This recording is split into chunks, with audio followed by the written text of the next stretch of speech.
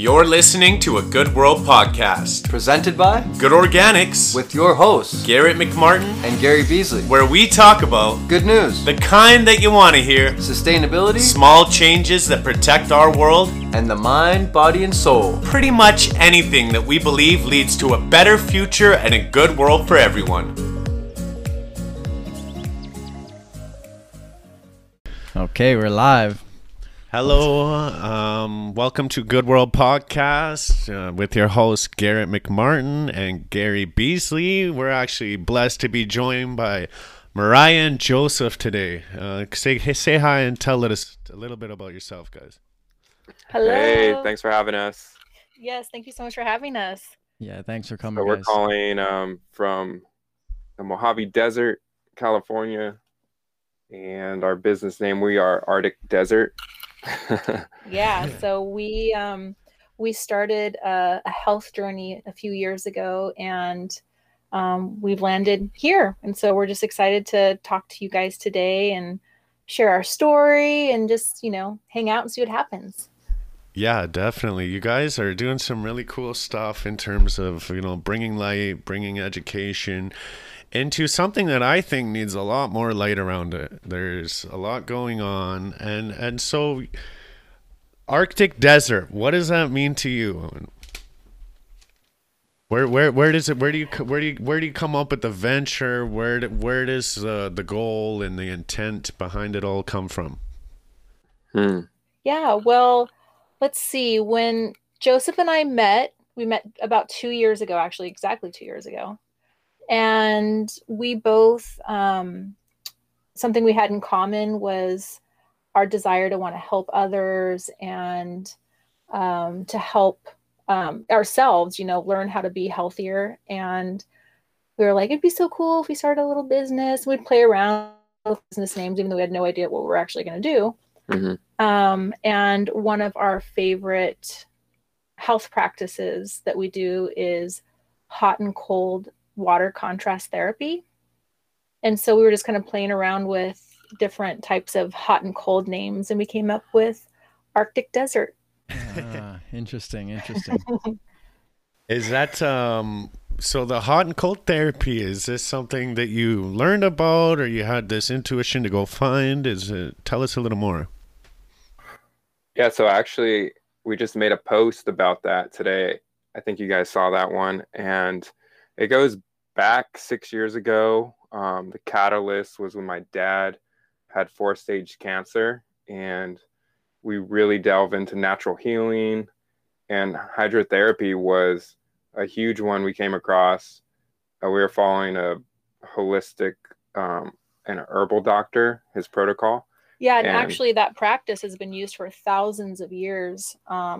And just like with a lot of things that are natural from thousands of years past, they get buried in all the modern practices today. And so this holistic doctor said that, and believes, and it's tried and true, that this therapy that you can do like in your own shower for free every day is one of the most healing things that you can do for yourself.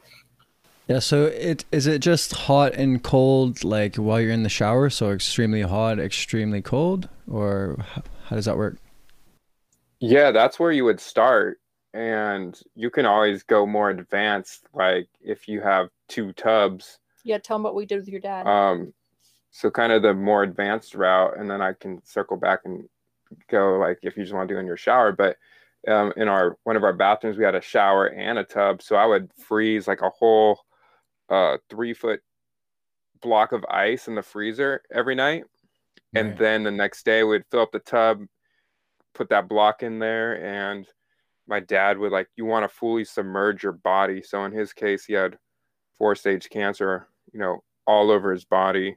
So get your whole body in there. Your head is going to just give you a shock, really invigorate you, and then get into the hot shower and just get it as hot as you can. And you just keep going back and forth, 30 seconds a minute, back and forth, 7-10 reps. But he would do it for an hour, once or twice a day. And that helps create circulation, a pump to get, all the herbs and the blood circulating and healing.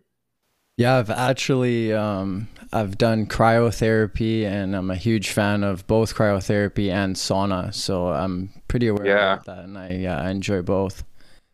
That's so cool. Yeah, I That's think so it awesome. helps regenerate your white blood cells as well. Do you guys know anything about that? Yeah, I mean, it does so many things. It helps with that. It helps create a pump for your lymphatic system as well. You know, like our heart pumps our blood, but there's really not anything that really helps your lymphatic drainage system. So it's great for that. It helps you develop brown fat, which is a healthier fat.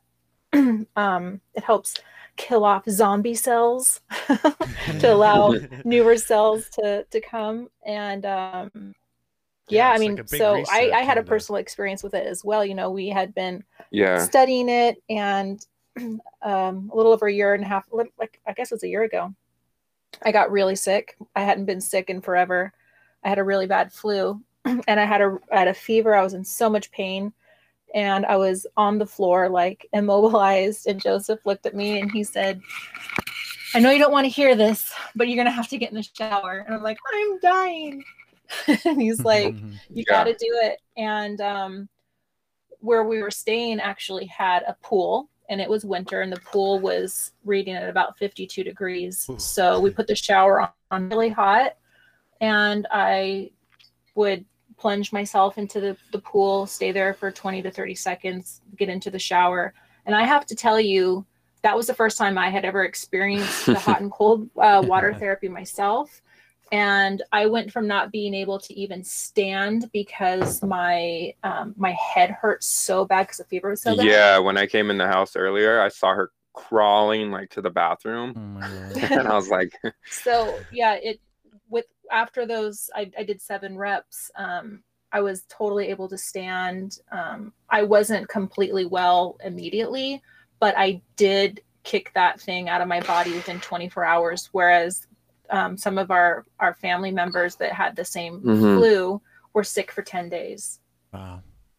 Yeah, I think that's amazing. It really showcases the healing properties of water, not just so much the hot and cold, but I think like the water as a whole has a lot of healing properties when it's treated and respected the proper way, given gratitude for the powers that be within, right? It's a really complex molecule, like very complex. It's one of the only things that has a memory, and it takes on characteristic of everything it touches without changing. Receptive to emotions and all sorts of things. It's really, really amazing. Yeah. Oh, absolutely. yeah, we love H2O. Absolutely. And you know, everything what you're saying right there is absolutely true, and it's remarkable. I actually just saw something today about tears, even that tears produced from sorrow, or tears produced from laughter, or tears produced from cutting onions, all had a different makeup. They were all completely different. Wow. So it's cool. You didn't tell me It's about almost that. like a piece Yeah, of it's really leaving, right? cool. Like you leave your mark on it. You like almost like a memory chip, right? Like it just keeps your emotion, and then it carries it with it. Really for cool. sure. And you know, the water internally played a huge part in Joseph's dad beating that incurable stage 4 cancer, which is another huge part of our story and the journey that we're on of wanting to really bring awareness to what is found in our water, the different types of water that is found at the different places around the world. You know, you've heard of the miracle waters from around the world. Have you guys heard of those? Yeah, I've heard a few, like the crystallized water, where it's just all the right settings that the water is very happy, and it brings a lot of healing property with it. I'm not sure if it's the specific one you're talking about. Yeah, there's different places around the world, like in Lourdes, France, and the Himalayas, where when the water comes, out of the ground or off of the glaciers, it's alive. It's living water. It's supercharged with molecular hydrogen, which is the world's most powerful antioxidant. And so you'll see on the news, or you'll read on different things where people, go on, like, they'll travel across the world to be able to touch this water and to drink this water and to bathe in the water. They call it, fountains of youth and all these things, but the Hunza people. Yeah, the Hunza people. And I'm a firm believer in that. I really am, because I think in certain areas of the world, you're going to have a more synergistic feel with, just the way it was built and whatever happened in the time. But I know there's some areas, like even when you go visit ancient forest or large monumental, like rock faces, there's an energy there. You feel it. Absolutely. Why wouldn't it be any different with water, right? Absolutely. And so, that water is running over those energetic forces that you're describing, and there's minerals and vibrations and certain things that are present in the earth in those places.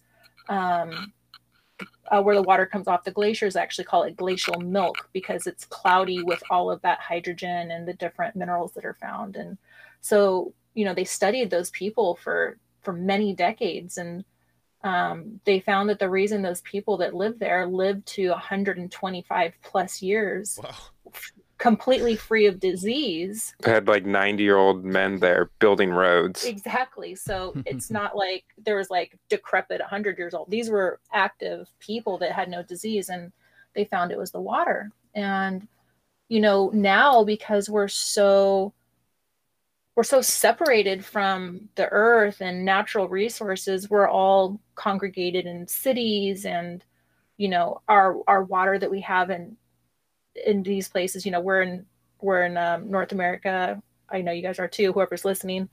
Our source water here is just more acidic.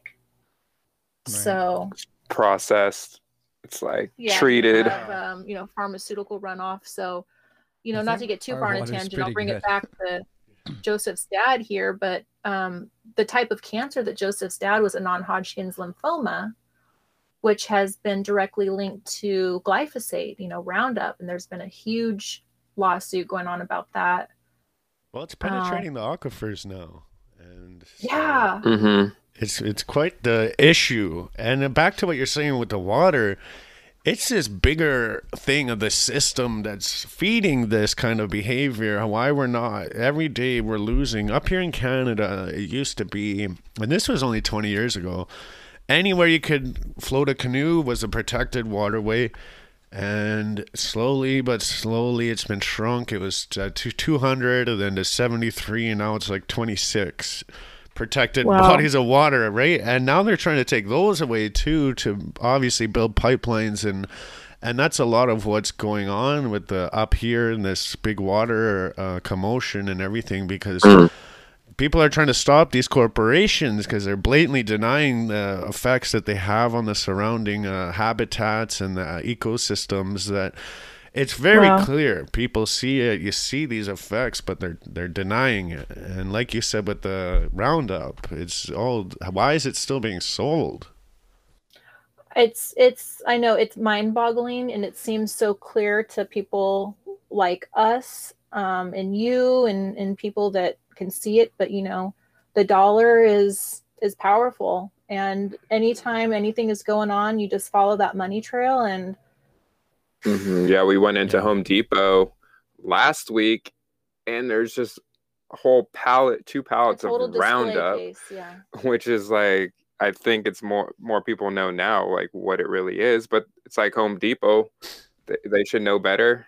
So I made a little video on that, and actually a lot of people don't know, so we just got to keep spreading the word, and hopefully it trickles up to the top. But the corporations have so much power, lobbying the politicians and making the laws. Well, and I'll say also, back to Joseph's dad, who, that again was like the huge catalyst for, why we do what we do, and why our heart is so attached to it. And I'm not sure if we mentioned he's been in remission this entire time. He's doing extremely well, and he's really passionate about educating people on water and the hidden things in our environment as well.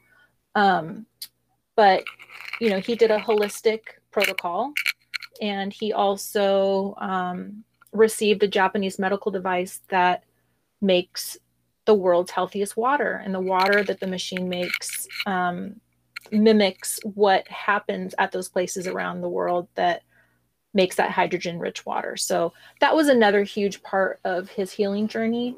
And you know, in a perfect world, it would be awesome if we could just live by a stream, you know, in a different country where the water is incredible, but you know, we just don't. So it's awesome that those machines do exist. They've been used in hospitals in Japan for almost 50 years. And we just have to be really careful with, you know, the verbiage that we use now, because as you guys know, when you talk about things that are quote unquote healing or holistic, the FDA and the FCC have a lot of strict guidelines of what you can and can't say. Yeah. I just wanted to ask you guys, back to Joseph's dad and the glyphosate and the Roundup, was he in contact with this chemical at all? Yes. Like directly for work, or he just used it in his garden, and you know. Yeah, there's actually still some in his garage recently. And I got so mad. I was like, "What are you doing? Like, what is this?" I'm not sure. I don't think he was still using it, but there was some that was still there.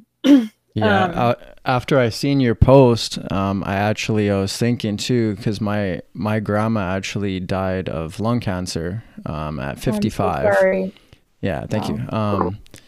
And yeah, I was thinking like back to my childhood, and she always would use Roundup as well. And I was like, oh, maybe there's a connection there between that and the lung cancer. But I was thinking about it, and she was a smoker for her whole life, so that's where the lung cancer came from. I'm so sorry. Yeah, no worries. Yes, so like you said, it's just like it's not just Roundup, it's not just glyphosate, it's so many things. You know, there's hidden toxins in our water. Like once we started you know, studying water, we realized that, you know, cancer has gone up like 92% since 1920. And there's certain things that are allowed in our water that they deem like in the safe zone, but are by no means safe. So yeah, definitely not. I actually have a bit of an education on this. I got a technology degree in the water, and it's quite disturbing, a lot of what it's allowed. And if you go back to look at, say, how you're saying companies kind of are finding ways to get their chemicals, it almost seems that, like, you know, fluoride, I was reading into, there was a public relations guide back in the day, because fluoride's actually a mining like a side product that it's created through the process, and they don't really have anything to do with it. So they pay scientists to find uses for these products so they don't make money on. And if they can get compelling enough evidence, then they push it into the daily life of the public, right? And that's where you see a lot of these chemicals and stuff coming, and not so much just the water too, like the food, everything we use, it's got some pretty nasty stuff in it. So but you think about the water, there's so much micro, like, I think it's very minute that we don't have the ability to remove it. We have I mean, on large scale, you can use very fine filtration like nano, ultra, or reverse osmosis, but aside from that, you're kind of hooped. And a lot of this just gets sent out in the river, and then it goes into the fish, and whatever eats the fish, us, everything, it keeps spreading, and before you know it, these steroids, antibiotics, harsh chemicals are everywhere, and you can literally find traces of these everywhere. And a really sad thing I read was the radiation in the Pacific Ocean right now. There wasn't a single fish they tested that didn't have trace amounts of radiation in it. So that is just devastating. Yeah, wow. And I surf, so I've been surfing for over 20 years, so I don't know. Maybe I got some radiation rate, there. Right? I mean, hopefully some superpowers out of it. No, I know it's like, you know, your brain can just explode, like thinking it's like an impossible situation, and what can we do? And but I think that, you know, just education is huge, because a lot of people just don't know, and they're not doing anything. And there is so much that we can do, and or we can keep contributing to the issue by like whatever our choices are based on consumerism, convenience, and kind of what you were saying, Garrett. Like we were just reading about all that water that's contaminated is given to the plants in agriculture, and then that gets into the plants too. Yeah, it's in the seeds, it's in the plants, it's in the soil, it's in... Yeah, it's very much in the soil. That was one of the processes of breaking down wastewater, is you're able to turn it into a soil when you process it correctly, and this soil is packed with nutrients. But the thing is, the soil has none of these chemicals removed. So, and it's very widely used because it's obviously, again, a byproduct that can be sold that's supposed to be waste. So whenever you have that, it's pushed quite hard. But as in most cases, they push these before they test them. And so that's where you get to see all these chemicals and stuff popping up. But it's like at this point, they've already soiled all the farms with it. So what do you do? Yeah. You have to grow your own food. Yeah, this reminds me. Have you guys are familiar with Forever Chemicals, the non-stick? No, I'm not sure. I'm not familiar with that name. Oh, there's a great... I might have to explain it. The Teflon. There's like chemicals they spray, like Teflon on pans and stuff. Yeah, so this Forever Chemicals, like it can never get broken down, right? Stays in the water, stays in the environment, and just keeps destroying everything. Oh, yeah, I didn't know that. Yeah, we just try to avoid that stuff, but man.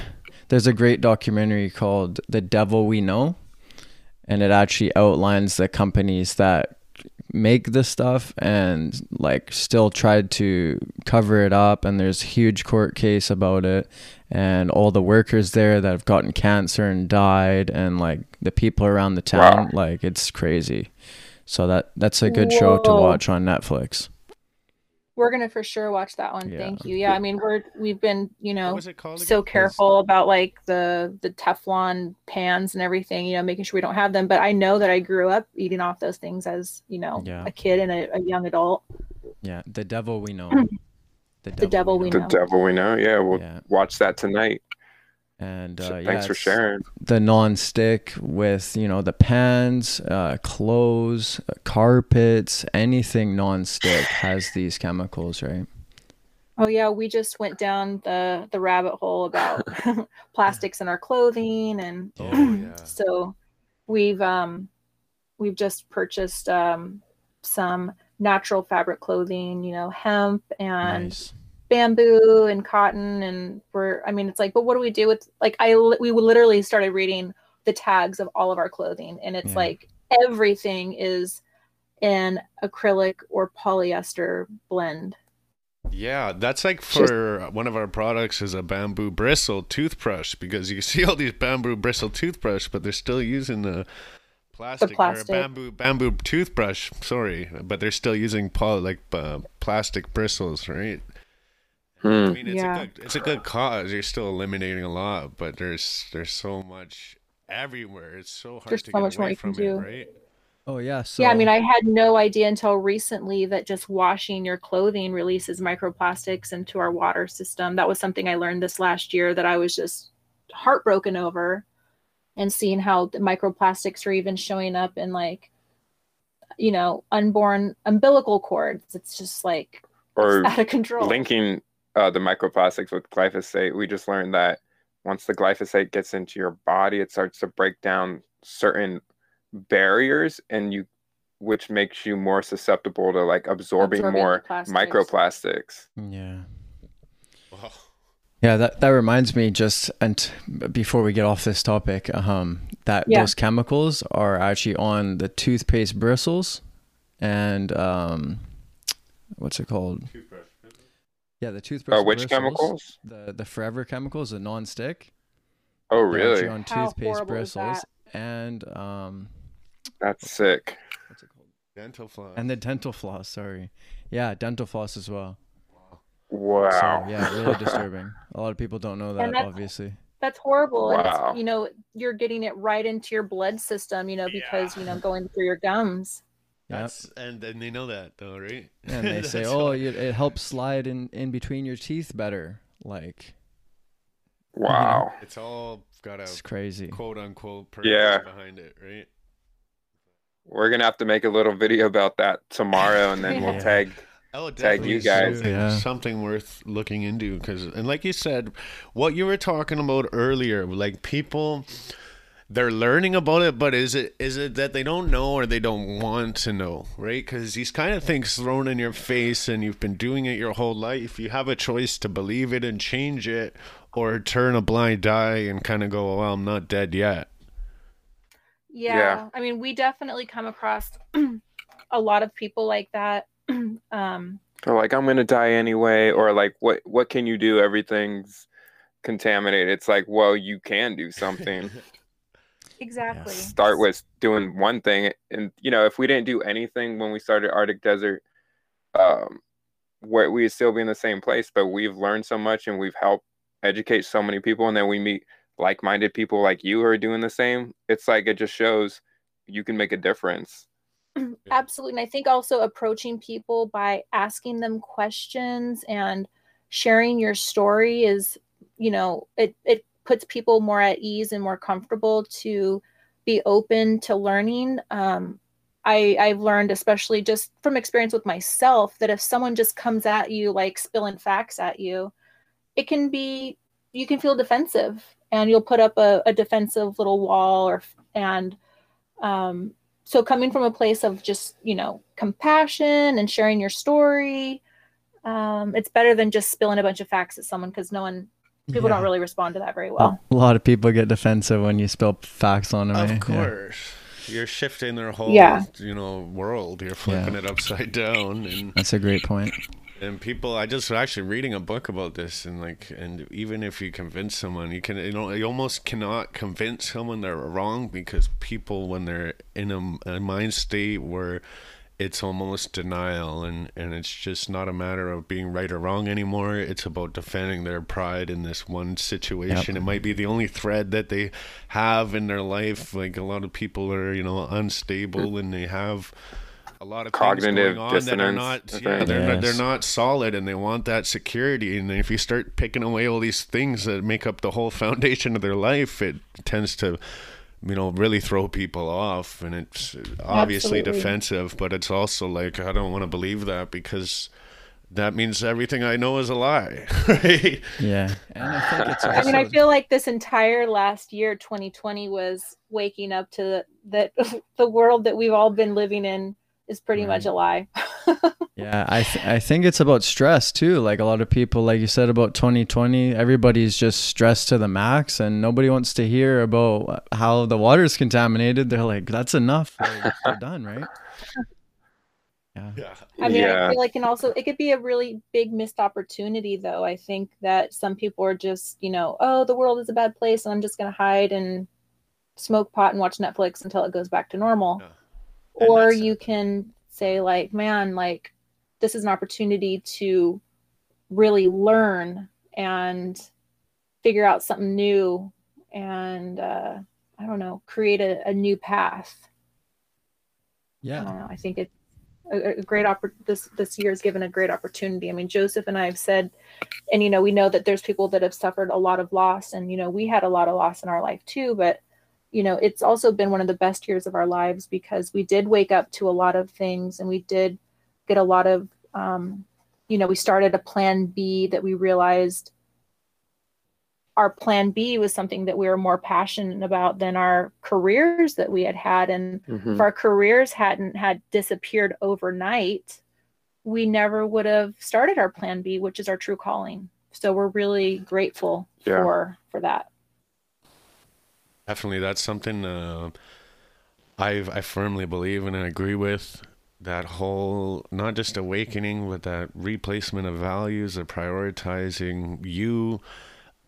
You feel in your heart what's true and what's right, and you can see, kind of above it all, but you can turn a blind eye still fairly easy. But when you really throw yourself in the mix, it's hard not to follow your heart. It's hard not to do these things that are good for you, for the environment, for your spirit, for your friends, for your family. These really come from a good intent. It's not about, oh, hey, I'm a miracle worker, or blah, blah, blah, blah, believe in the mist behind the door. But it's, would it really be that bad? Would it really be so horrible? Is this life that we're envisioning that far from what our true purpose is? Because in my mind, our purpose is that of thus natural healing, connection. Even the whole system of living is it's all based on separation. And I think this is something that as a whole, this big time is kind of opening, that people want to be together. We're not hating each other. We're not as divided as they tell us on the news. People want to be together. You feel they're earning to go out and be with people. Yeah, and I think, how you guys said about following your passion, I think once you do that and you start connecting with people that see eye to eye with you, everything just starts falling into place, and you realize, like, this is what I'm supposed to do, and it will end up working, and you have a much better life like that. No, absolutely. And we don't believe that, like, we're magic workers or healers, by any means. We believe that, God put all these things here on the planet for us to use for a reason.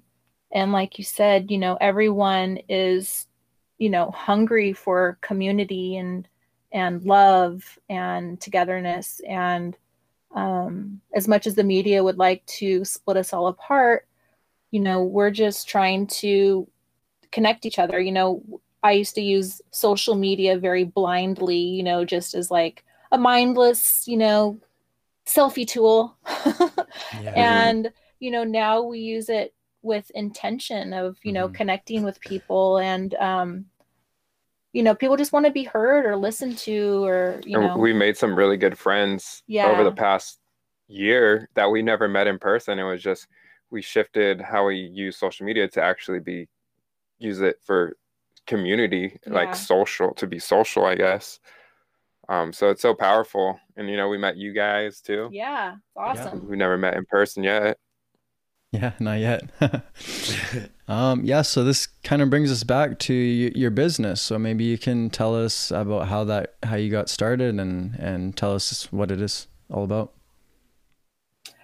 Yeah, so I guess it really does begin with COVID happening. I was a makeup artist for 20 years, and I was a portrait wedding photographer. Been doing my own business for a few years. So we had actually met on a photo shoot. Yes. Oh, that's a little true love story there. Yeah. Guys both had passions at the time. And but I'd been doing it for 20 years, and I was really burned out, and I didn't know what else I could do. It was everything that I knew.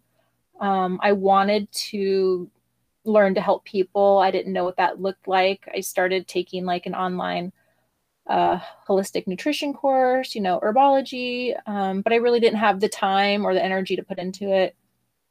And when COVID happened and I was laid off, and Joseph's jobs just disappeared overnight. I mean, he had weddings and you can imagine. It just we were living paycheck to paycheck, and everything collapsed, and we were pretty freaked out, to say the least. Mm-hmm.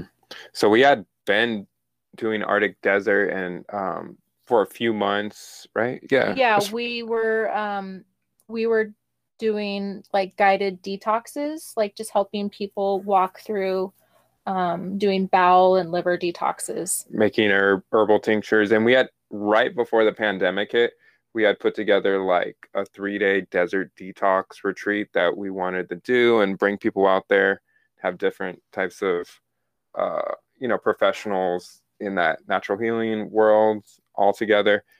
So we've yet to do that, but that's still on our plate. Well, that was dependent on Airbnbs being open, and those just all shut down as well. So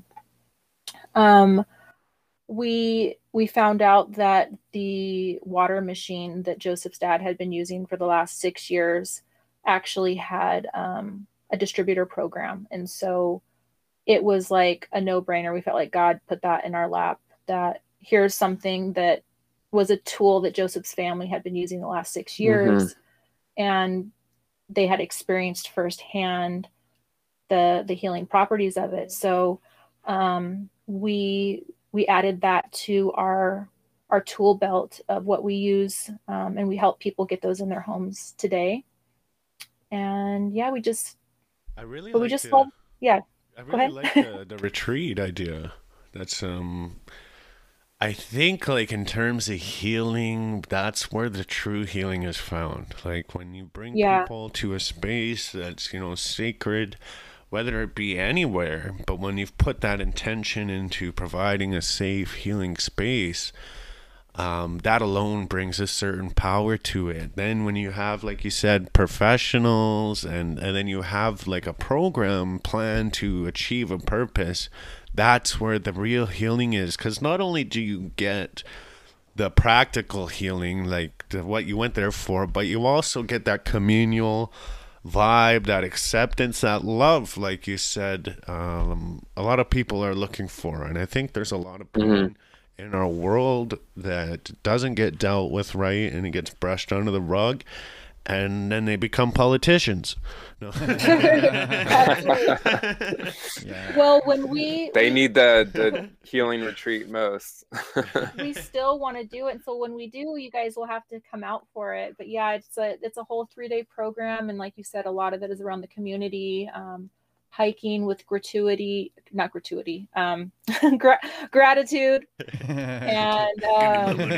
we take like a holistic approach where we want, of course, we're helping people detox and put good stuff in and build new habits, but also like the psychological part absolutely. would Yes. be learning Yeah. to be grateful. Like we got some gratitude journals. I thought it was kind of corny at first, but that really did make a huge difference in our lives. I love it. And the spiritual too, so just That was approaching every part of man's being that like was that. a huge practice that we started actually at the end of 2019. We got gratitude journals where you start every day with 3 things you're grateful for, and it just became a part of our lives. And I'm so grateful that we started that through 2020. Like to look back at that journal through those times is especially awesome. for me. I used to wake up like really angry. And like Mariah, she would go home like crying and scared. She thought it was her. It was just, I don't know. I was really toxic. Like, I was in I was, taking drugs. I was in the rave scene. So you got all that stuff you're putting in your body, and drinking every day, and the food. And then learning to be grateful in the morning. It was hard at first. I was like, I don't know. There's nothing to be thankful for. So it's been really powerful. Even to this day, I still have to force myself sometimes to be grateful. Absolutely.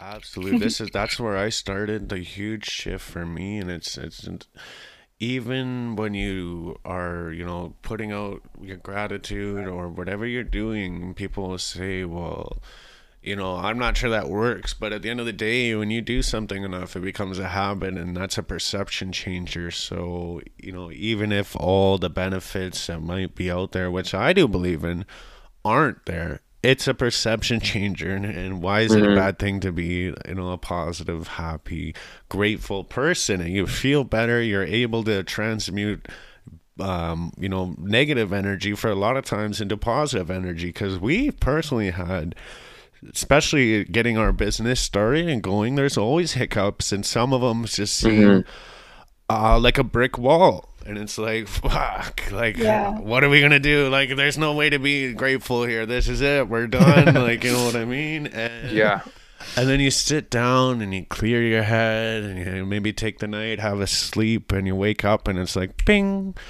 You're like, hey, wait, well, never looked at it like this. Well, that's good and that's good. And we learned this. So there's always a way to shift that, right? And it brings a better feeling with it. It brings a happier mindset, which is contagious on its own. Yeah, I think gratitude is the cornerstone of happiness. And I think if more people, started doing gratitude journals, there would be a lot less depression in general. Yeah, we have Absolutely. I mean, it forces you to look for the silver lining, even if it's something that's so simple as like, I'm grateful my eyes opened today. I'm grateful there's food in my cupboard. It doesn't have to, be like, something extravagant, but just that practice in general. Yeah, I started with a gratitude journal. I do more of like a manifestation journal now, where I try to open myself more to connection with the universe and spirit. And it's really cool to see, looking back on your journal and going like just reading through, and you're like, oh, well, I did that already and that got done, and oh geez, that finished, and oh yeah, I found that randomly, and like, whoa, right? I had and it was a cool story because I had been really wanting to find eagle feathers. I'm a half indigenous and I wanted to build a tool, but anyways, I've been writing about it and wanting it, and then 2 months later I found one on the road. So it's wow, really amazing. Yeah, it's a beautiful thing. Oh, I think we lost you for a little bit there. I got you though. Raise it back. Oh, no worries.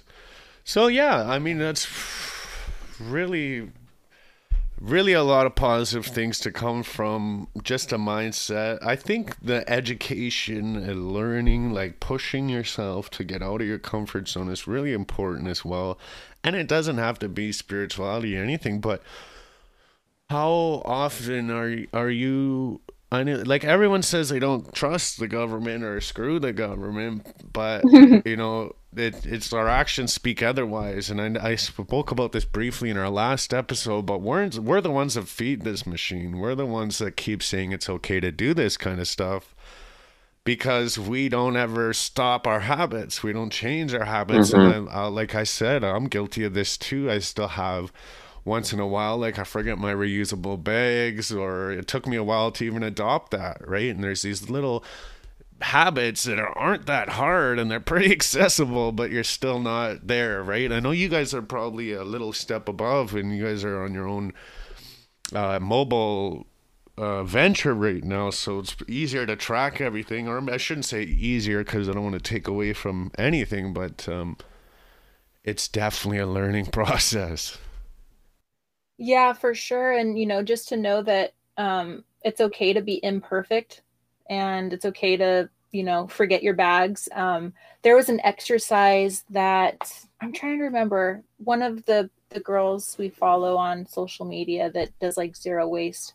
It was an exercise where for 1 week Oh, Trash is for Tossers. Yeah, Trash is for Tossers. She has an awesome She has an awesome account. So for 1 week, accumulate all your trash like in one bag. Don't take your trash out throughout the week, so that's like if you're in your car, you go to work, anything you do, just keep all your trash, and then at the end of the week, like open up the bag and look at it. And when you can actually visually see like what you've been throwing in the trash all week, because for most people it's out of sight, out of mind. You're walking down the street, you throw something in the trash on the sidewalk. You're at work, you throw it in the trash at work. So you don't visually really absorb it. So we did that exercise and it was like really eye-opening. Yeah. So then you're able to make better habits and choices. And that's a great exercise. Yeah. I actually, and I don't know how true this is, but it was a zero waste post and it was a couple like holding a half full garbage bag and they're like, this is a year's worth of garbage for us, just full blown like zero waste initiative. Right? Wow. And it's like, wow, if that's legit, like good job. Yeah, I mean that's the goal right there. Yeah. I mean, our plan is we want to be fully self-sustainable, off-grid, So like growing our own food. Yes. But we live in this modern world and you can just order Amazon. Like we got Amazon today and like how much trash is that? Yeah, and we hate ourselves every time we do it. You know what though? And then It's all the like plastic, it like has everything its is ups wrapped and in downs, plastic. right? Um, yeah. It has brought a lot of innovation and stuff, and even for us, like I have to speak on our own experience here. We need Amazon to be able to launch our product, just due to the cost of shipping, and it being a lower price item that us starting, we don't have the kind of buying power to be able to afford anything else. So I mean, it does come with a lot of bads, but has done a lot to empower a lot of people. But I want to get back to the off grid. Tell me, what does your dream vision of off grid look like? I mean, our dream is like if it was a perfect world, our dream is that we would have an off-grid home here in the desert in the Mojave, and it would be somewhat of like an earth home. So, you know, part of it is like, built into the boulders to help with cooling. There's different ways that you can do the architecture for airflow. We would love to have a composting toilet and all of our gray water to run off into our garden. That's Beautiful. amazing. And Yeah. we're currently making baby steps there. We several months ago we decided that we were going to sell all of our belongings and buy an RV, and so we're currently doing the RV life, and we're Which I posted love. up in a little RV community outside of Joshua Tree National Park in the Mojave Desert. Then our next step is we also have like a van. We're gonna start working on that, try to make that off grid, and then So yeah, with maybe the the RV, RV off grid. yeah, with the RV, our next thing is to put the composting toilet in, so we don't have to be hooked up to the Blackwater system. We are growing our own food on a vertical garden outside. Aeroponics. Yeah, it's like aeroponic vertical Beautiful. garden. You guys have Yeah. put some work in. I'm impressed. Thanks. And Then yeah, so I mean, solar. we're getting solar next. But our plan, our goal, and our vision is to commit to this tiny home lifestyle where we're living way below our means for the next year, and hopefully we'll have the funds to purchase our land to start building our home, and that home that's going to be like the center where we would have for our desert retreats as well, where we'd invite people to come for community and detox. That's beautiful. That's how I always visioned it, and I'll actually dive into something a little after this, but I envision it like that, as like what you're doing with the RV. Break it down, start dipping your toes in the water, of feeling it out, getting used to it. What was I missing? Mhm. What could I use? And then once you're kind of comfortable being out in the bush for months or weeks or even years, whatever you're doing, take it somewhere and make it permanent. Which leads me into an idea like Gary and a partner of ours and I are working on, and we kind of just opened the ice a little bit, but we didn't really describe anything, so I'll just take the time to explain it to you guys. What we do is we really have this idea of something similar, because we think there's this shift in the market, what people want nowadays. Like I'm sure it's the same down here, but the suburbia feel of taking a pee and watching your neighbor shower is not jiving for humanity's best interest, I think. So, right? And so we came up with this development that what we'd like to do, and we're going to design and really just try to incorporate all that from the farming. We like permaculture, splitting, reusing the gray water. And what we kind of were hoping to do was similar in the fact that we're thinking like some kind of timeshare or gated community where we'd be able to purchase, say, 40 acres of land and try to build a self-sufficient community where people could obviously come and live, but it could be kind of like a beach house, a cabin feel where people can, come visit for a week and just get a feel of what living like that is like. If you were to do a different model, but the whole goal would be to build something completely off grid, self-sustaining. Yeah, that Yes. sounds awesome.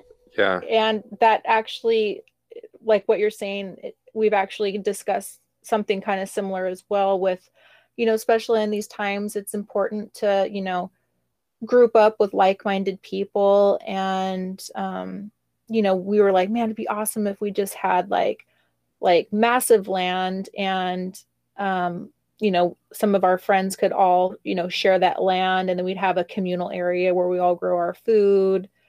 And We've actually, it's funny you mentioned that, because we've heard of other people talking about like other communities well, there's popping up. RV communities like that too. Like, yeah. No, there's that one in San Diego. Oh, yeah, that's right. He's like in the city. He's completely off grid. I forgot what it is. Maybe you guys heard of him. And then our other friend mentioned someone else more south in the desert. Yeah. And Anza Borrego Anza doing that Borrego. too. right? Like you build, people will follow. There's this big like feeling out there that nobody wants to live there, but that's not true. Like if I was had an option to live with some people I knew that were like-minded, and we had an opportunity to work together and get to know each other, and essentially just leave the system we're in. Obviously, you could still work and stuff if you wanted to, if you needed the extra cash, but the whole point would be working together to get out of this, right? And I think the whole experience would be just very beneficial. It'd be great. That's, in my mind, what's really meant for humanity. I think that's where people flourish. So that's where Absolutely. you want innovation centers, you want to, spiritual centers where you can connect in nature walks, and how do we hunt, and how do we build, and how do we grow, and how do we treat each other with compassion, and, communal raising of children, and lots of love and just compassion going around. I think there's a need for it. Yeah. Yeah, and I think we're I love that. like we're moving into, we need to start thinking generationally, and I think most people are starting to move in that way. Like you said, you know, a lot of people that are looking to move and do this sort of thing. So I think this is like a change in the consciousness across the world. Absolutely. Yeah, I think that's going back. It's almost like more tribal, more small town or communal. But now we're just, masses are in the city stacked on top of each other, which is kind of, the more of us that get together, but in a denser proportion, it's like the more disconnected we are. Yeah. But then I think we're not made to have these massive networks to live in, maybe rather like a dozen or 100 at the most, Yeah. And then that's where everyone's, living their life out, rather than like living to work. You're 9 to 5, and then you live your life when you retire. But Yeah, you just contribute to the community that you're in, and everyone Exactly. does their part. Yeah.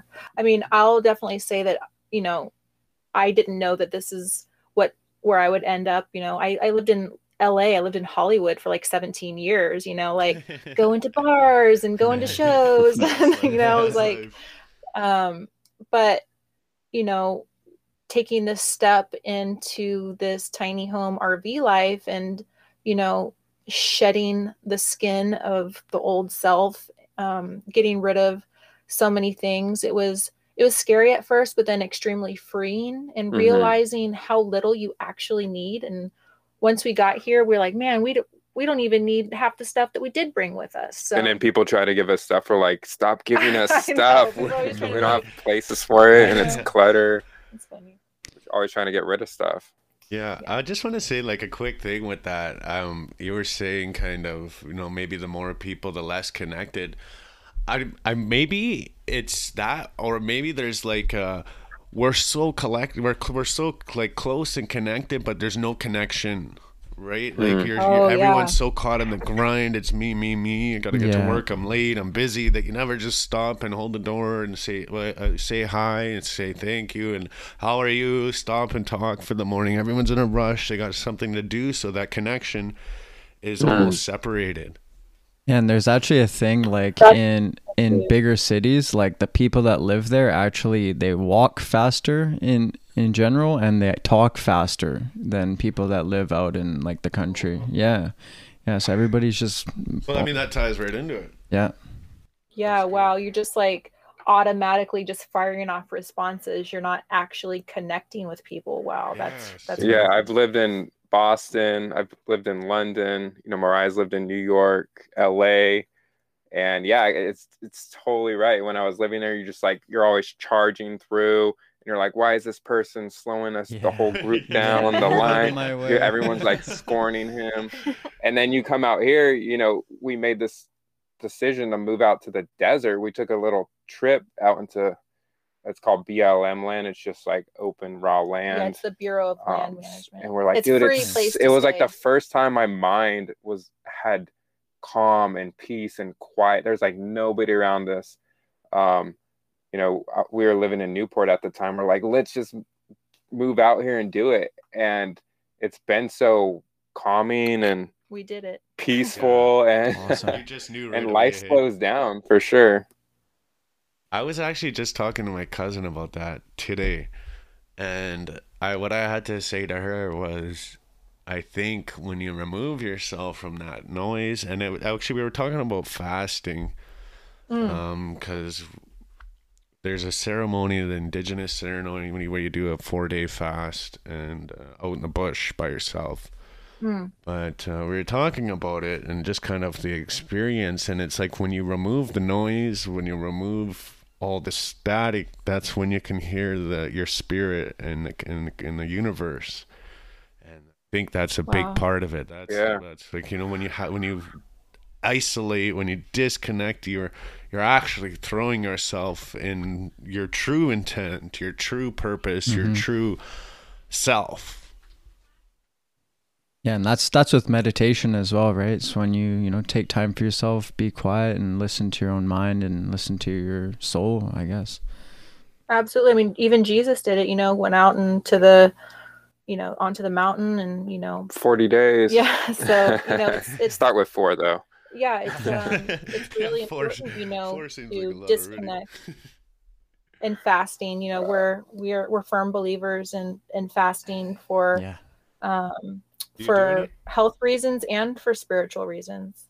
Yeah, there's huge. We actually started benefits of 2020 with a 21-day prayer and fast. Yeah.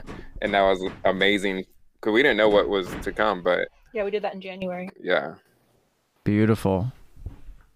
I totally believe in the fast, because I think, again, with that, whenever you put intent in something to achieve a result, there's that purity there, but there's also your body needs a break.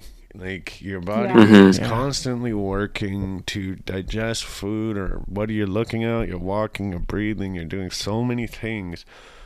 Often, even when you're sleeping, your body's still working hard. I can't remember what the stats are, but it's like 70% of your energy is burnt just living, right? And you think it would be from working and moving, but it's not. So, like, allowing your body that break to kind of reconnect with its natural self, it's like hitting the default switch, like, reset. You got too much going on, and it really gets you in tune with that well-being. Yeah, so that brings back to the hot and cold therapy. Like, the fasting essentially does the same thing. It allows your body to rebalance itself, right? That's funny you mentioned that, because that's also one of the first things with our healing protocol is stop eating, because you need to start healing like those systems. You can drink water and juices, but you don't want to start up the digestive system. And so you can essentially do a juice fast, water fast, start healing with the hydrotherapy. It's amazing. Yeah. Yeah, I've always been into that. A lot of times people approach holistic healing like they approach Western medicine, where they think that they can just do one thing, like take one pill, and it's gonna like take a little bit of herb, and they could think that, like, oh, I'm just gonna take this herb thing, drink some water. But you have to. It's a whole approach, like you were saying. It's it's more than just one thing. It's not it's not the easy button you get to press, you know?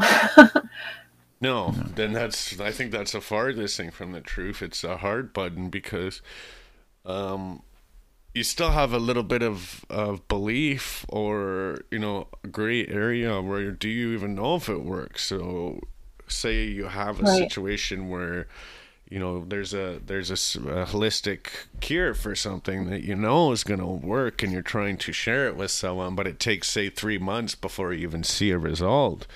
Yeah. Feel anything, then you're gonna have a hard time because we're so hardwired to see results now. Like even as people, we always just want now, now, now, and that's I think that's the issue is where a lot of our system comes to fail us is that it's come to support this me now mentality, and it's not teaching people the values and the morals of having to wait, how much better something is when you work for it, and that kind of aspects, right?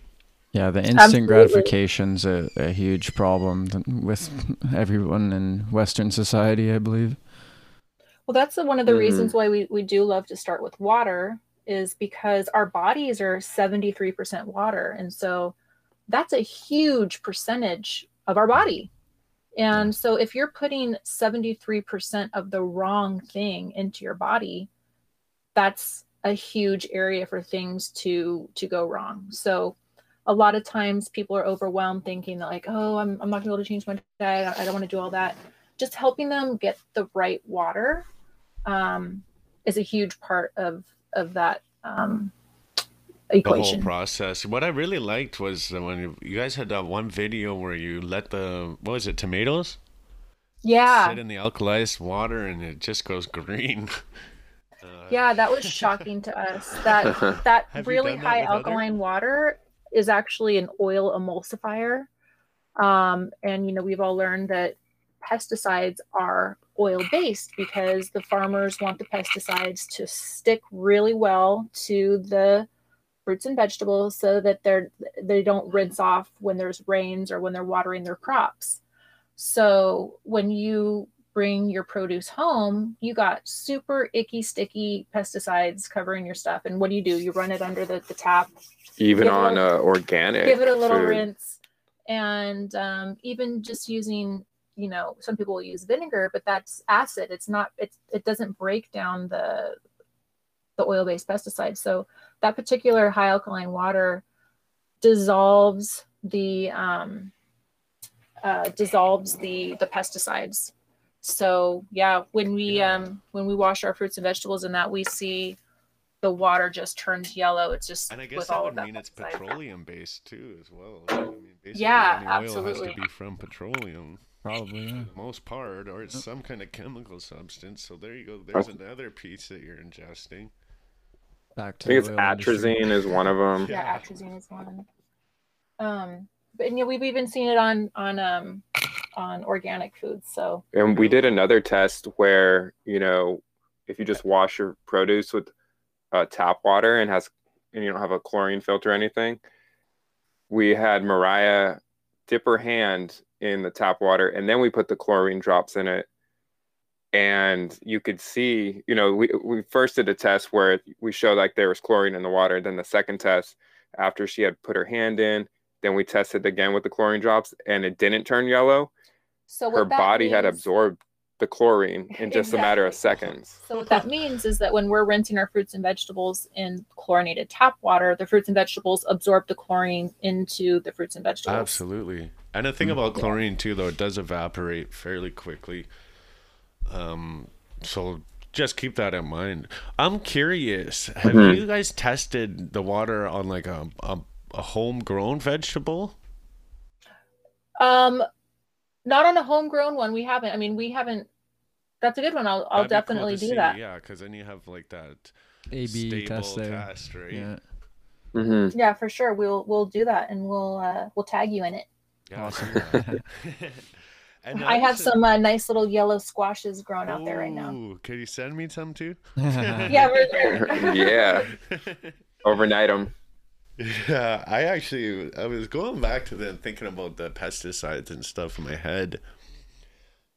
And there was this large scandal back, I think, in the 70s. It was the cigarette companies. People kept falling asleep with cigarettes and it would burn down their house. And the insurance company tried to get ban cigarettes, but the cigarette company was so powerful that they had lobbied so hard that they actually got the government to make furniture companies have to fill their furniture with fire Yes. retardant. Yes. Oh my gosh, is that where that came Yes, from? and Yes. that's these same chemicals that I was talking So about this earlier. fire right? retardant is Oh my god. is a In real the nasty, carpet. like a number letter chemical, right? And it turns out like this stuff basically was just extremely toxic, so it burned anyways.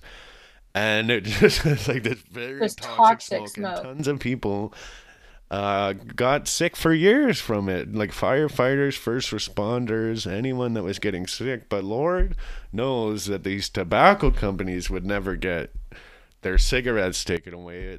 Oh yeah, don't hold instead them responsible. Yeah. Exactly, and that's that same mentality. Like, why is it us having to suffer because these people don't want to cough up the fact that they made a bad No pun product, intended. or that they can't fix it?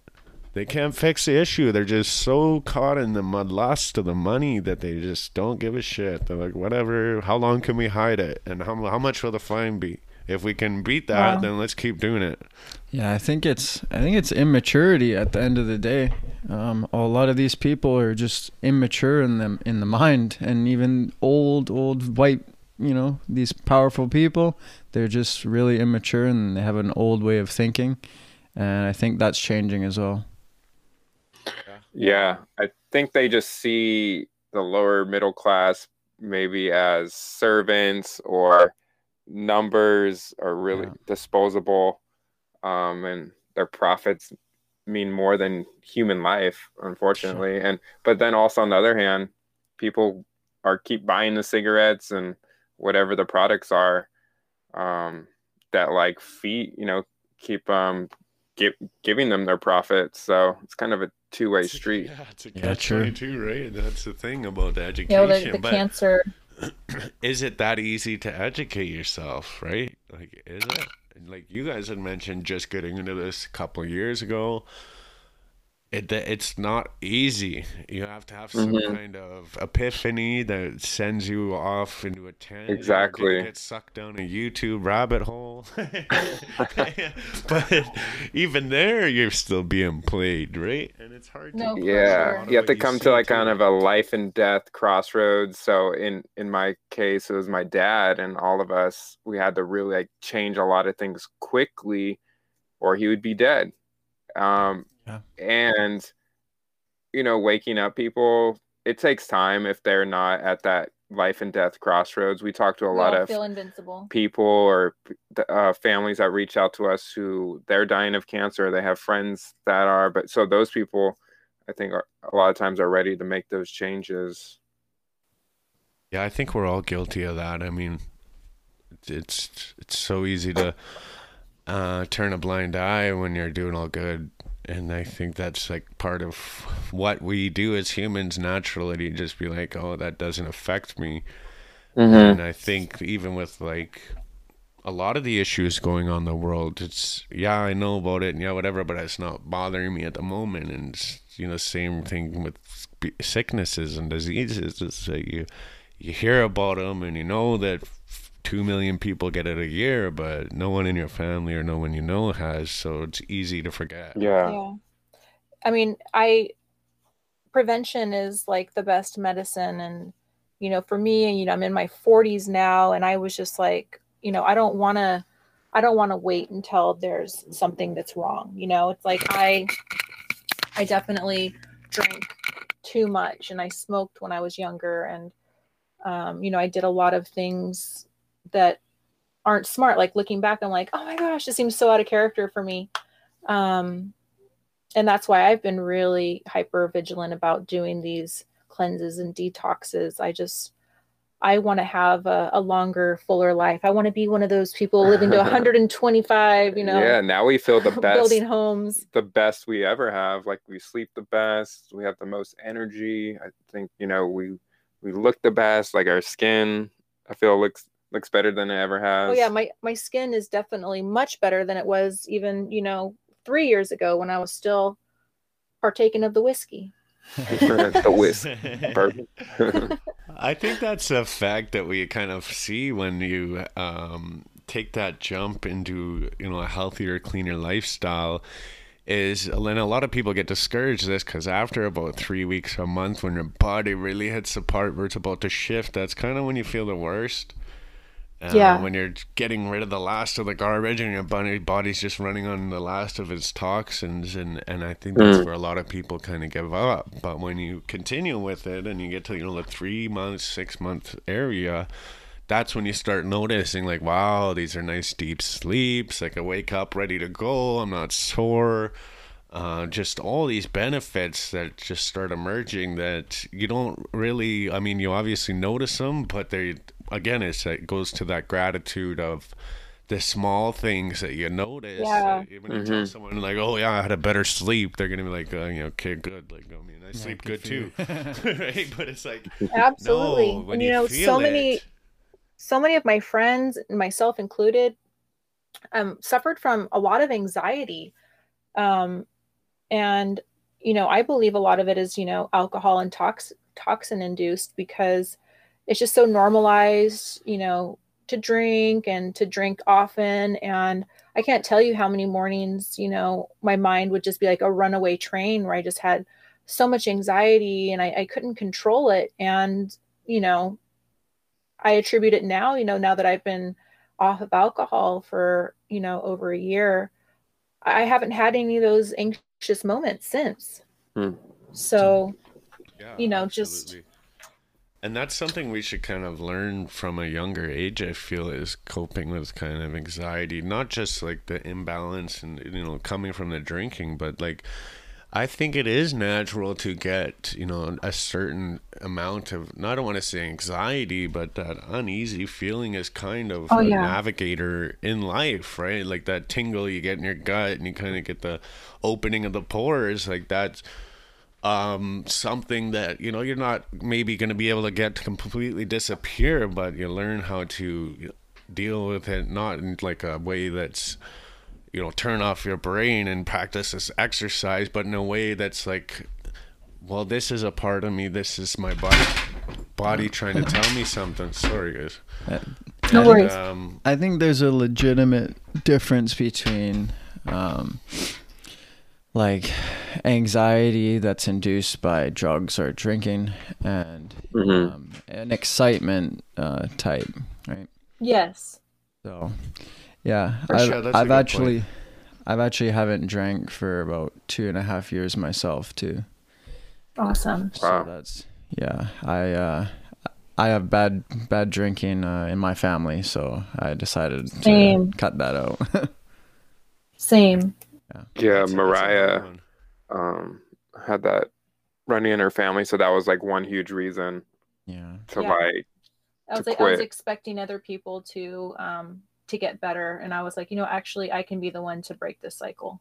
Yeah. Well, congratulations on the 1 year. That's awesome. Thank you. You guys. Happier livers. Happier livers. Yeah.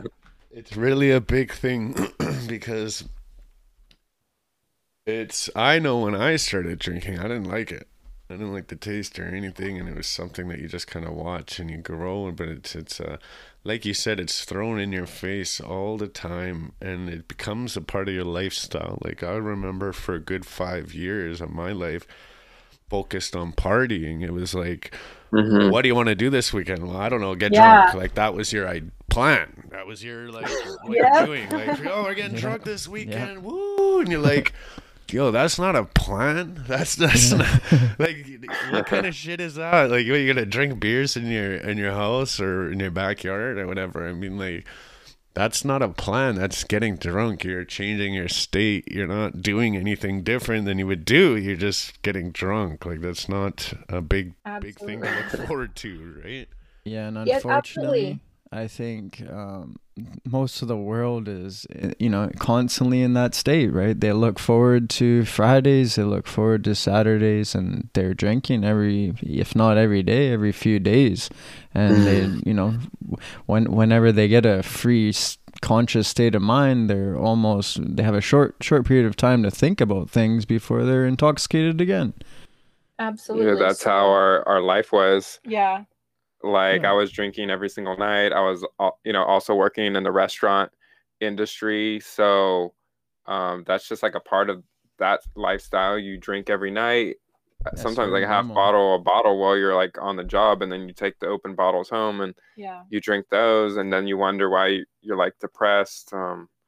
Yeah, it really it's talking about toxins in our environment, it's a huge toxin, and it's just widely accepted, and it's a poison. And not only is it toxic for your body, it's toxic for your relationships and your family. It's like my family was torn apart by alcoholism, and it's just some of the worst experiences in my life was me. Yeah, there's alcohol involved with every one of them.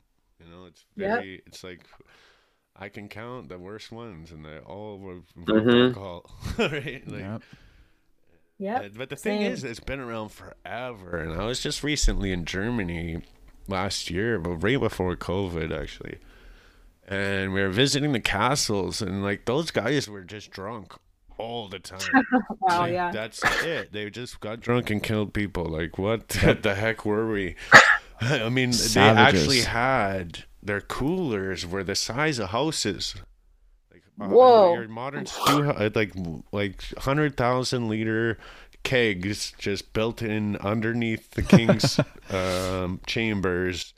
And it was just open taps everywhere all the time. And if you think about it and you look in the books, it's pretty accurate. Like, even Hitler during World War II, they were all just high on like crystal meth or amphetamine the whole time. Like, so you think about it and you look back and you're like, oh, we've been taught to respect a lot of things, but the real people running the world were just power hungry people out slaughtering people for their own gain. And this dates back many years, right? Like for human beings for thousands of years, this has been the behavior. Man, the old me would have loved those house-sized beer coolers. Yeah, it still sounds awesome to me. But yeah, we're gonna need to get one. Off grid. Yeah. I mean, a good beer, cold beer does sound nice on a hot day. So we'll do like the non-alcoholic beers. Yeah, there's some decent ones, Yeah, Heineken. Yeah, there you go. Yeah. 0-0. Yeah. Or get it ice cold. We get kombucha and put it in a wine glass. Yeah. Do you guys ever make your own? Huh? Do you ever make your own? I haven't, and I would love to. I have some friends that do. I haven't gotten around to it. Have you guys done that? I haven't yet. I've been dying to. No, a couple of my friends do though. Put it in your bathtub. Make it in your bathtub, right? Yeah. Before we move off, I just wanted to just input here. We have a page for the sustainable development the idea that we're trying to create. So the Instagram page is United Innovation Association. So you can follow us there. Just wanted to put that out there. We might change the name. For sure. We're not 100% on it yet, but that's where we're building our page. So yeah, we're so stoked to check that out. Yeah, so that's gonna be up in the Vancouver area. Yeah, well, we're thinking like it's gotta be. You can't really be too dense here, but there are a lot of like outskirt towns, and essentially what we want to do is just really hit every detail from which way do the houses have to face to get the most sun. How can we best reuse the water that we have? How can we implement systems that bring people together? How can we, be most efficient in our usage? Like, we obviously don't want to be completely right back to the Stone Age, but at the same time, it's like we don't want to bring too much technology either. So there's like this fine line where you really got to sit down and brainstorm, what do people need? what do people want, and where can we find that happy medium? Because I mean, at the end of the day, we do have to change our lifestyles to become more in tune with our true purpose, right? Yeah. Absolutely. That sounds incredible. And can I share one thing with you about you mentioned absolutely, about like which way to face the house. You know, that's one of the details. Yeah. We you might have seen this before. I thought I came up with the idea, but I guess other people had the idea as well. But there's a way that you can move the house throughout the day. I think it's heliotropic. Oh, yes. Like a heliotropic house. Where it moves with the sun. So we think were I've saying seen that it would that, be actually. awesome. Beautiful. Yeah, you can position the house to be able to, see the sunrise and sunset, or just, if the air, the wind direction changed, it's like kind of like on this pulley system. So yeah, that's something we want to implement. There's some into our guy in house. Europe, he did a massive one like on old rails, like train tracks. I think that's how he did it. Awesome. Yeah, we'll have to look into that for sure. Yeah, that'd be really cool. So, I mean, that's the kind of technology we're talking about, right? Like it's just small things that make a huge difference when you're talking sustainable resources or systems, that you need all the advantage you can get, because people are always going to sit there and they're going to say, no, the old way's better, until you can prove them wrong. And that's just how people are. Or you can make it cool, because people like to follow what's cool, right? And so that's where you kind of step in, and that's where the education and that's where talking to people like you comes in, because it helps expand your perception of all these moving parts and how we can work together. Because even though we're like-minded, we're very different people, I'm sure, just like any other person would be. And so we have to incorporate that too. Well, like, how do you get all these personalities to get along? And then what kind of, systems or like activities are you doing to provide these people with the means to connect? Because at the end of the day, even if you had 10 best friends, trying to get them to live together might be an issue. And so it's like, how much space do we give you? How much privacy? How much, you know what I mean? Like, because you obviously don't want to be so private, but at the same time, it's, again, you don't want to be looking and see your neighbor out your window. So there's like this fine line and so many questions, but it's definitely a conversation worth having. Yeah, and it's trending right now, and it's going to be a learning experience for everyone who's trying to build these communities. I think we have to learn from history, where we came from. I don't know how to find out, how those people found that type of balance in their communities, and then also, like, at the same time, progressing and building that into this modern version of it. Yeah, absolutely. Yeah, I'm excited to see how you guys's community there, your plan, comes to life. Yeah, it's definitely a long-term plan. This is like a 5-year plan kind of thing. Yeah, you could definitely just sign up and we'll keep you in the loop. So there's we'll be doing something similar down here in the South. So yeah, I mean, we could even bounce ideas off each other and start brainstorming. And I mean, there's so many sides. Like, there's so many parts. Yeah, I can't emphasize that enough, right? Like, you're talking a whole, I don't want to say economy, because that's just even way more. But to get people out of their comfort zone, and not only out of it, but to pay to live here, right? And I think we touched on this briefly last podcast, but a really cool theory kind of being thrown around was like private cities. And just having that, like, people coming back to, I mean, essentially the government is there to help you, right? And so that's what we're trying to say. We don't need the government. Let's get back to helping each other on their rules and on their terms, so we don't get put in wherever. I mean, I went through the big phase when I first started kind of going down this path where I just wanted to share everything with the world, and that cost me my social media, all my personal social media. So there's definitely, and I know you even said at the beginning, there's so many regulations, stipulations, that that's even just what you can say. But now when you start questioning certain authorities and stuff, you get into a whole different sea, and you really swim with the sharks there, and they'll just turn your shit off. Yep, good old censorship. Got to go back to like Pony Express. That's a Or topic for another day. What I are think. smoke signals? Yeah, But I think there's a way. Like people are kind of getting to that point where the government has too much control over their life, and they're seeing it like government just existed before we got here, but it doesn't mean we need it to exist. Like you can definitely exist in a community outside of it, but they just want control over all geography and every person. I did have this one thought though recently, and it's like there's still a lot of bad people out there. And so like if you built this nice community and you say somehow you made it big enough, you're like, okay, if we convince the president to make a sustainable country, and then all of a sudden if Russia moves in and they're like, gotcha. Like, you know what I mean?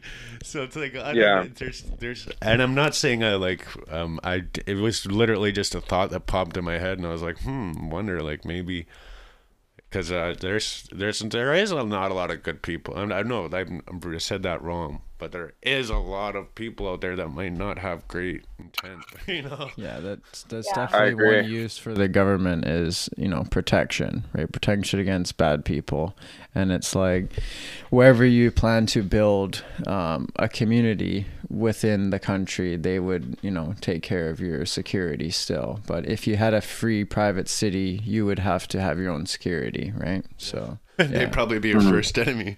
Wow. You're on my land. Yeah, who knows then? Across that be the Wild West. Yeah, I'm just playing anyways.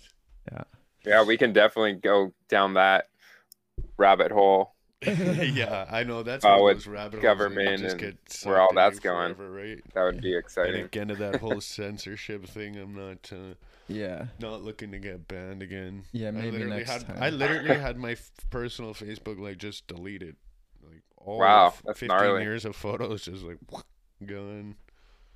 Yeah, I've had mine taken away too. Post And our deleted, phones don't and really flagged, work anymore, but not. Yeah, go ahead. It's pretty bad. I had mine taken away because I made a page for Bitcoin a few years ago. Oh, really? Yeah, like I was making like an e-commerce store for Bitcoin clothes, and my account got fucked. Yeah. They don't like that decentralized currency. Yeah. I think they're getting more into it now, but that was kind of like when it was getting a bit more public attention, and they were like, hold on here, let's take everything back and let's see what we want to do. Yeah, mine was that big Save Our Children movement. Oh, really? Yeah, I started a page for that and just calling out a lot of politicians and stuff. Wow. Yeah, that one didn't go over very well. Yeah, I mean, that's all come to our attention starting last year. We weren't really aware of all that stuff. Yeah, we like best we don't hop into that stuff anyways. Yeah. But almost hitting an hour and what? Hour and a half here. Hour and a half here, Awesome. almost, guys. Wow, this has been one thing we awesome. like to do is we're trying to do this episode is just share some good news and like some good positive what's going on in your life, or maybe something you heard. And so maybe if you guys want to just share something good with us, that'd be great. Sure. If you think of anything. Oh yeah, there's lots of good news. Let's see. One thing I learned actually today is that a group of bunnies is called a fluffle. The fluffle. Oh, really? That sounds like when you got a bad hair day or something. Like, oh, I got a fluffle in my hair. Like, Yeah.